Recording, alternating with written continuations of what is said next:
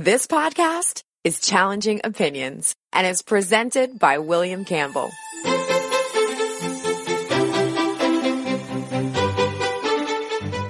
Thank you for downloading the Challenging Opinions podcast for April 30th, 2018. Iran is a complex and dynamic country in the middle of a complex and tense region, so the Iranian nuclear deal takes a lot of understanding, and it's important to understand it. Fortunately, on this podcast we have an expert in US-Iranian relations who was actually born in Iran.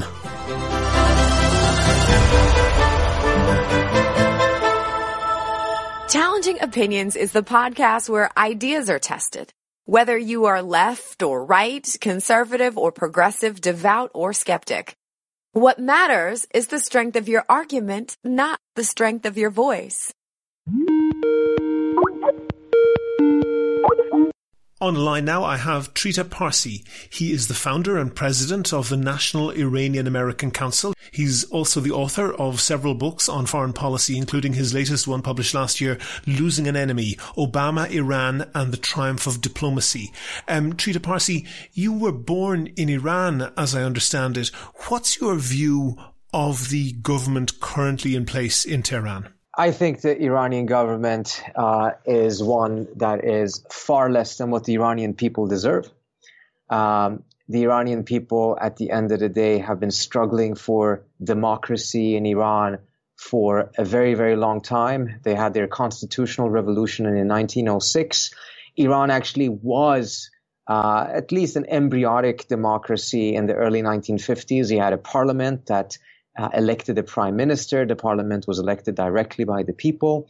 But unfortunately, in 1953, the United States and Britain conducted a coup against the democratically elected prime minister Mossadegh and reinstated the Shah, who then became much, much more oppressive than he had been before.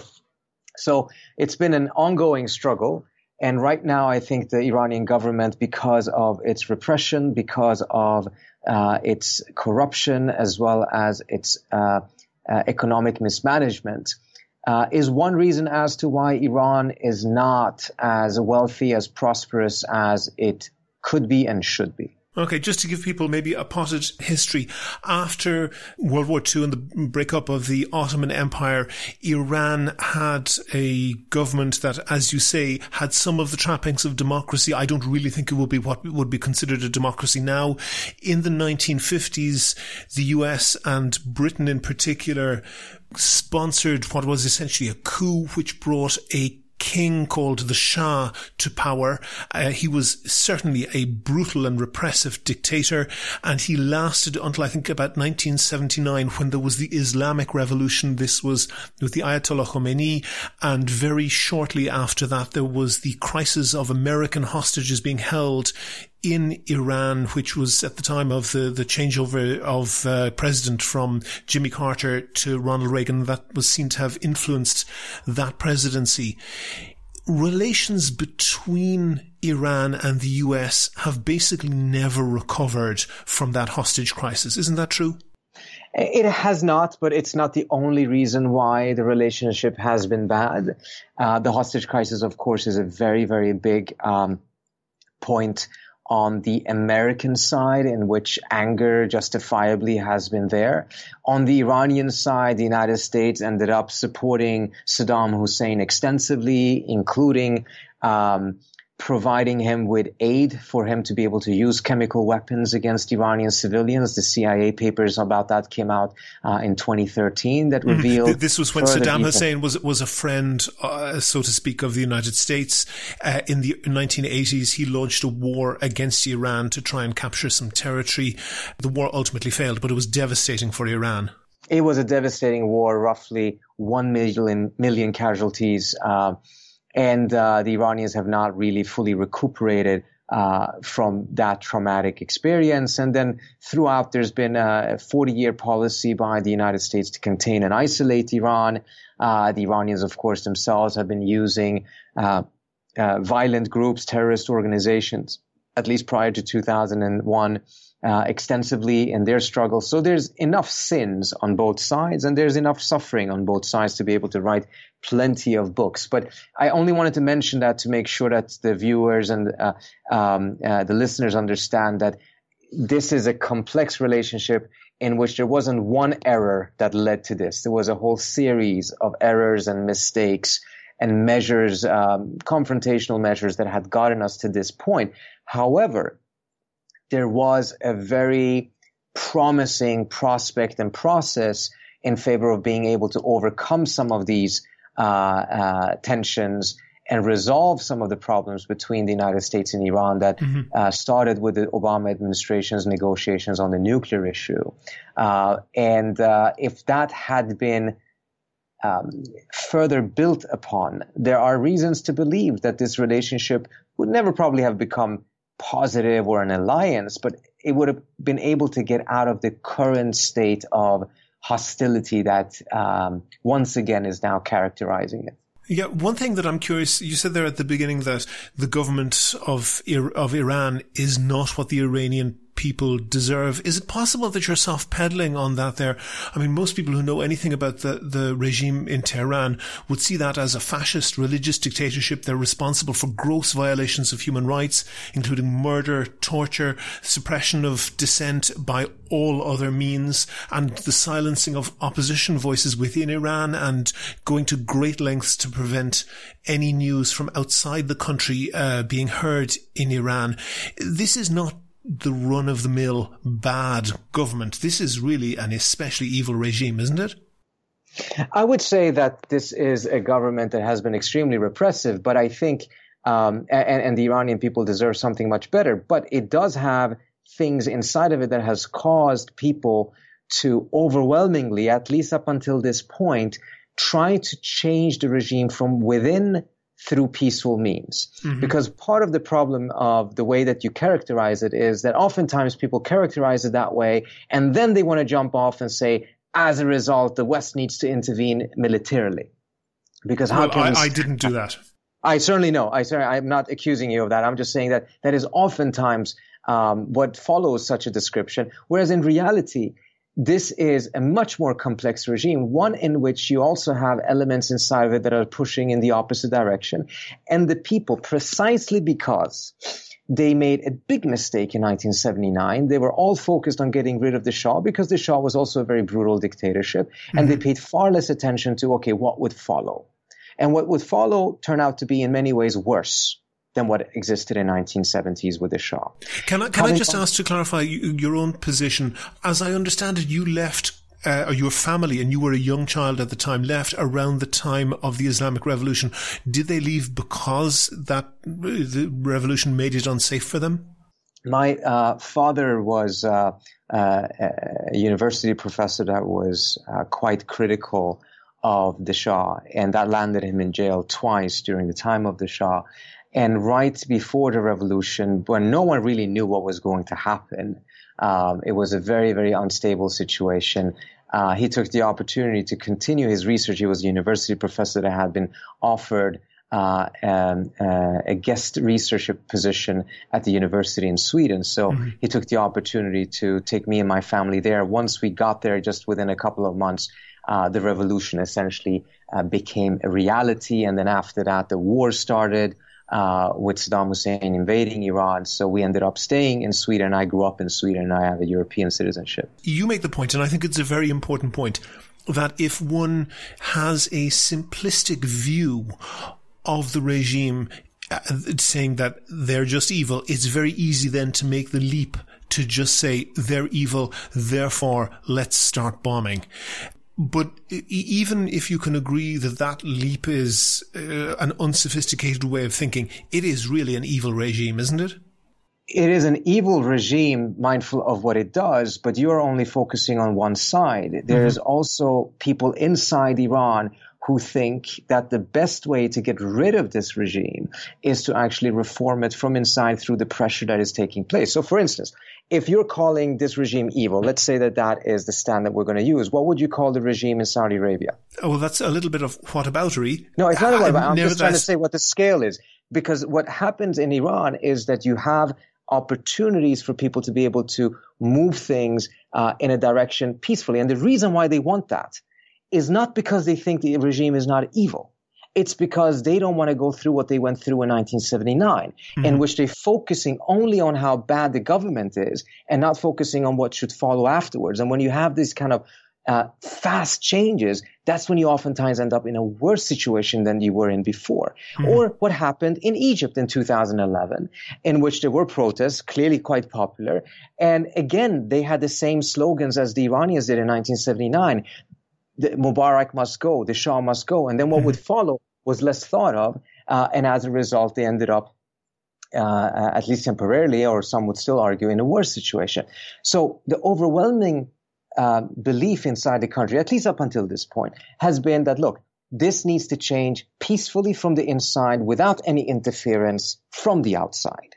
They don't trust that the West has positive intentions towards Iran, even though they may dislike the regime equally and for their own reasons. And as a result, that has been the majority view. Obviously not 100% view, but the majority view of the people on the inside, because they have experienced what happens. So, say what? How do you know? Because that's the path that they have chosen.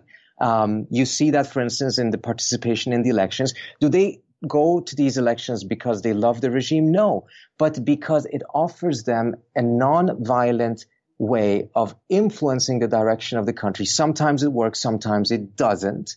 But it's better because it is less risky of going and saying, we want foreign intervention, and we want support from the outside, or we want a revolution, because that's how change is going to happen. If you take a look at the protest that happened, for instance, you just say, how do we know? Well, I would like to know how you know that it would be the opposite. I'm not suggesting, I'm just trying to establish it. If you take a look at what happened in the protest that occurred in December of last year and then went into January as well, it was quite fascinating to see how widespread it was, because it spread to roughly 100 cities, but it was on its scale still much, much smaller than the protest in 2009. In 2009, you had 3 million people going out in the street saying, where's my vote? They had voted in the elections and they were convinced, and I believe that they're right, that there had been massive fraud in the elections and that Ahmadinejad had not won. 3 million people go out on the streets. In the protest that happened in 2017, you had a fraction of that on the streets. People were very frustrated, again, I think legitimately, about the economic woes and the mismanagement and the corruption and the repression. But their calls were more towards regime change, revolution, and they did not get the same buy-in from the broader population, not because the broader population doesn't want to see a different regime. They do, but they're not agreeing with the idea that it should come through a revolution, because they lived through that once and they see how disruptive that is and how often it actually leads to a worse situation. I wonder what proportion of them did actually live through it. I think it was quite young people were involved. But nevertheless, just to focus for a minute on US-Iranian relations, when you left, I think in about 1978-79, you left. At that time, apartheid was in force in South Africa with no prospect of changing. The conflict in Northern Ireland between nationalists and unionists loyal to the UK government was in full swing. The Berlin Wall was separating two sides in the Cold War. All of those conflicts have moved on. The conflict between the US and Iran has not. Why do you think it's frozen like that? Because you have elements on both sides, in Washington, in Tehran, and as well as elements in the region, particularly in Israel and Saudi Arabia, who don't want to see the relationship between the United States and Iran move in a positive direction. I write about this extensively in the book, in which it really became clear. That actually was my question, or it was a question I wanted to ask. It's clear to me that there is some political currency to just bash Iran in Washington. There's an advantage to being the person who is most against Iran. Does that exist in Tehran as well? It certainly exists in Tehran as well. And again, throughout most of the 40-year history, either you had a scenario in which the hardliners on both sides were strong enough to control the policies of both capitals, or you had a scenario in which there were people in Washington who wanted to reach out, but you didn't have anyone in Tehran that was strong enough to be able to push it in that direction, or vice versa. And the only time we've actually seen that on both sides of the fence, both in Tehran and in Washington, you had an administration that was willing to pay the political price of breaking the deadlock was during the last couple of years of Barack Obama and the first couple of years of the Rouhani administration. So you're saying that there was an essentially a lucky time then when you had people on both sides in ascendancy who were willing to reach out. Was that anything to do with the conflict with ISIS in Iraq and Syria? No, it actually preceded that. ISIS took Mosul in 2014. The secret negotiations between the U.S. and Iran started in Oman in July 2012. It didn't lead to anywhere until March 2013. And then you had Rouhani get elected in May or June 2013.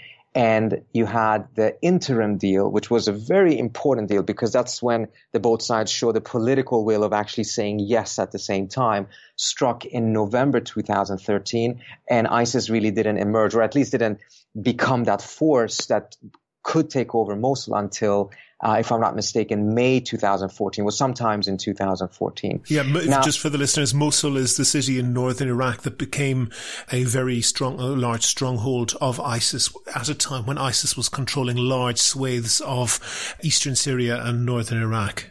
And the emergence of ISIS certainly added a new dimension in which the Iranians and the Americans actually saw that, at least on that issue, they had common interest. But it wasn't the reason as to why the two sides had started negotiating, nor was it the reason why they ultimately managed to strike a deal. Of course, the Israeli lobby and support for Israel is enormously strong in the United States.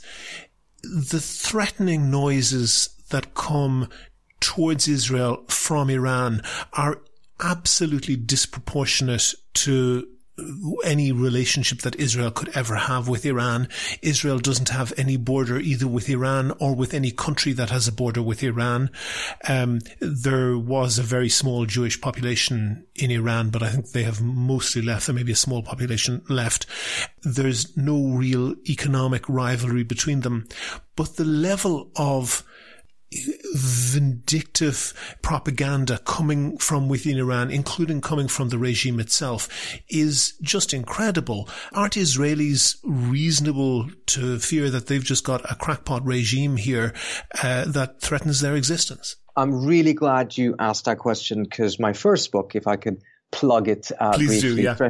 Treacherous Alliance, The Secret Dealings of Israel, Iran, and the United States, deals extensively with this issue. Actually, my PhD dissertation was on Israeli-Iranian relations. I spent a lot of time in Israel and in Iran interviewing senior officials about their dealings with each other, which most of it is actually behind the scenes. Mm-hmm. The picture is far more complex than what you are painting right now.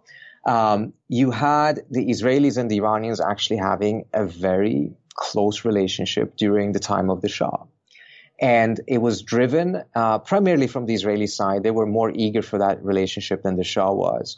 But it was based on a common threat perception that both Iran and Israel shared common threats. And those common threats were the emergence of the penetration of the Soviet Union in the Middle East. The Iranians in particular were very worried about that. Mm-hmm. And strong Arab nationalist states. Just to put a pause on that there, because I want to explain for people, Trita. In Iran, you speak a language that's sometimes called Persian, sometimes called Farsi. It's written with the same letters as Arabic is written. They borrow the alphabet from Arabic, but it's not Arabic and it's not related to Arabic. Ethnically, Iranian people are overwhelmingly not Arabic. They're entirely different ethnic group. And there is a history of some tension between Arabs and Persians or Iranians, whatever you want to call them. Arabs are the majority population in countries like Jordan, Syria, Iraq and Egypt, which seem to threaten Israel. So there seems to have been the enemy of my enemy is my friend sort of situation there. Is that correct? Yes, parts of it. If I could clarify a few points. Yes, please, so the Iranians are actually a very multi-ethnic society, many different ethnic groups.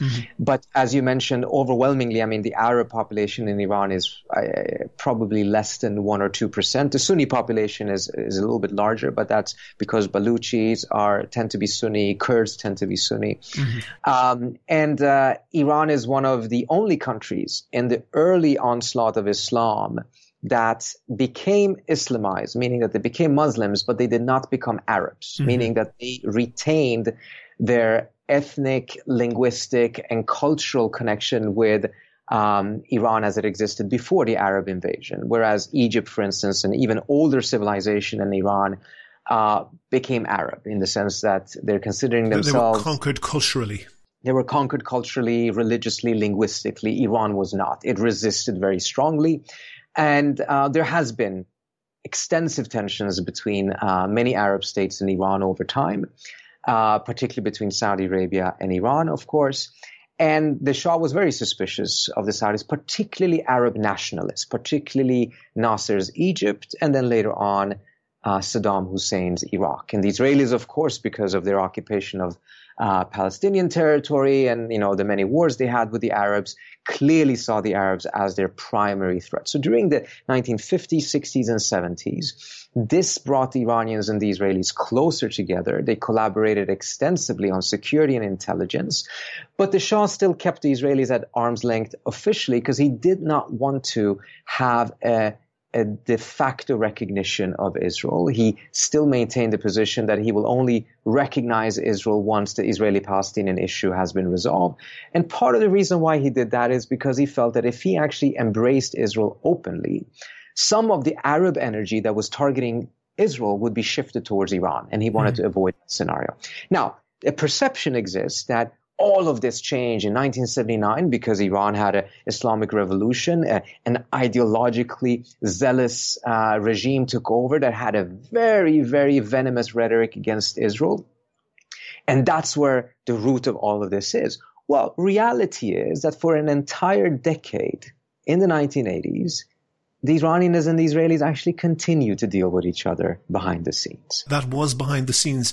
And in public, there is a very public and very aggressive stoking of what can only be described as anti-Semitic and very virulent anti-Israeli propaganda. Yeah, but you cannot, particularly in the Middle East, you cannot just analyze foreign relations by looking what's happening on the surface. No, of course not. But you acknowledge that was there. You just repeated what I said. I said that on the behind the scenes, they continued to have a relationship, but on the surface, the Iranians were using a very venomous rhetoric against Israel. Yes. Now, why did the Israelis agree to this? Well, the Israelis agreed to this because they felt that the geopolitical situation actually had not changed. They still needed Iran as a balancer against Iraq, particularly after Saddam Hussein invaded Iran. It was critical for the Israelis that Iran did not lose that war. Because if Saddam Hussein had gotten a hold of Iran's oil fields in the southern part of Iran, Saddam Hussein would have become the most powerful man in the Middle East and would be able to pose a far greater threat to the Israelis. So the Israelis continued, against American wishes, to support the Iranians. They were actually the only country outside of North Vietnam that provided the Iranians with spare parts for the American weapons the Iranians still had in their reservoir, in violation of an American arms embargo that President Carter had put in place. And as you probably remember, in 1986, you had the Iran-Contra scandal, in which it turned out that the Israelis had initiated a secret channel between the Iranians and the Americans, in which they wanted to help the Iranians get very sophisticated weaponry from the United States, not only to be able to make sure that they didn't lose the war against Saddam Hussein, but because the Israelis wanted to bring this regime, which was actually even more radical and zealous and ideological than it was later, on better terms with the United States, because that served Israeli geopolitical interests. Trita, can I give you an alternative reading of that both the US and Israel didn't want either side to win, and as long as the war was going on, and that war went on, I think, for 8 years, as long as that war was going on, then both sides were losing? That's an excellent point, and that's a shift later on that happens in Israel, in which the Israelis essentially wanted to keep both sides preoccupied, because at the end of the day... And it didn't hurt arms sales either. It didn't hurt arms sales, but that's not how it got initiated. No, what it was true. initiated was because the Israelis actually wanted to bring the U.S. back on better terms with Iran, because they were afraid that once Khomeini died, Iran would go towards Soviet Union, and that would be a geopolitical disaster for the Israelis. So you had a very bizarre situation in the 1980s in which it was the Israelis that lobbied for Iran in Washington at the time, telling Washington to talk to Iran, to sell arms to Iran, and perhaps most importantly, mindful of what you just mentioned earlier on, not to pay attention to Iranian rhetoric, because what was happening on the rhetorical level and what was happening at the policy level was quite different. All of this changes, not with the emergence of the Islamic Republic and their very venomous rhetoric against Israel in the 1980s, but in the early 1990s, when the geopolitical situation once again changes. What happens in the early 1990s is that you have the collapse of the Soviet Union, and you had the defeat of Saddam Hussein when the United States and the UN coalition decided to take out or to push out Saddam from its occupation of Kuwait. Suddenly, the two key factors that had pushed Iran and Israel closer together in the 50s, 60s, 70s, and even in the 1980s, despite the regime, despite its rhetoric, despite its ideology, those two factors more or less evaporated. There was no longer a Soviet Union, and Iraq was defeated, which meant that there was no longer any military convention, any Arab conventional army that really could pose a threat to Israel. The threat Israel faced was now non-conventional, the threat of terrorism, rather than an actual, 25 divisions of Iraqi soldiers running over Jordan and positioning themselves on Israel's eastern border, which was a nightmare scenario that the Israelis were dealing with. Trita, I have to hurry things along a little bit, and it's very interesting that's okay. It's very interesting to speak to you. But if I were to summarize it like this, you can maybe comment on whether this is correct or not, that the winner of the war between the US coalition and Iraq, the winner of that war was Iran, because essentially a Shiite government, people who have the same religion, although they're Arabs, share the same religion with Iran. Shiites are a large majority in Iraq, even though Saddam Hussein was a Sunni and kept them down. The Shiites then formed the government, and Iran has become much stronger. So this strategy of keeping Iran and Iraq at war with each other suddenly got way off balance, and Iran has become much stronger than either the US or Israel would like them to be. Certainly, as a result of the invasion of Iraq and the fact that the US really botched up that war, the Iranians have, in an unintended way, of course, ended up becoming the winners of that. That was quite clear already by 2006. I think clearly this was not the intent of the U.S. This was not supposed to be a favor. But if they had a better analysis of the region, they would have been able to understand that this is actually going to be the most likely scenario, because of all of the different opposition groups that existed against Saddam Hussein, most of them were funded by Iran. Most of them were actually stationed in Iran. The U.S. essentially had one guy, an Ahmad Chalabi, and Ahmad Chalabi had no following inside of Iraq. Mm-hmm. So the Iranians very cleverly maneuvered early on, and they made sure that the political landscape would be one that would be much more favorable to them. And this was critical for them, by the way. This is not a minor issue for them. This was their top national security concern, to make sure that Iraq would never again fall into the hands of a strong ruler that would be allied with the West and would become a launching pad for a war against Iran. Because the Iranian view, correct or incorrect, is that Saddam Hussein either attacked Iran on behalf of the US or at least with some degree of American encouragement. Moving forward, do you think that there's a conflict coming between Iran and Saudi Arabia? Yes, right now, the Saudis, going actually back to what you said, the Saudis were warning the U.S., don't invade Iraq. You're going to end up giving Iraq to Iran on a silver platter. Mm-hmm. And they're absolutely livid about it still. They believe they lived up to their end of the bargain with the U.S., which was that they kept low oil prices. They didn't mess things up too much with Israel. And in return, the U.S. would be protecting not only Saudi Arabia, but other Arab allies. Not only did the U.S. go in and destroy Iraq, hand it over to Iran, then when 2011 happened, and you had the uprising against Mubarak. They believed the U.S. abandoned Mubarak, a strong American ally, and that the U.S. essentially had become completely unreliable. What they want is for the U.S. to push the balance of power back to the way it was prior to 2003. That would be to say in favor of Sunnis, the rival group to the Shiites who control Iran.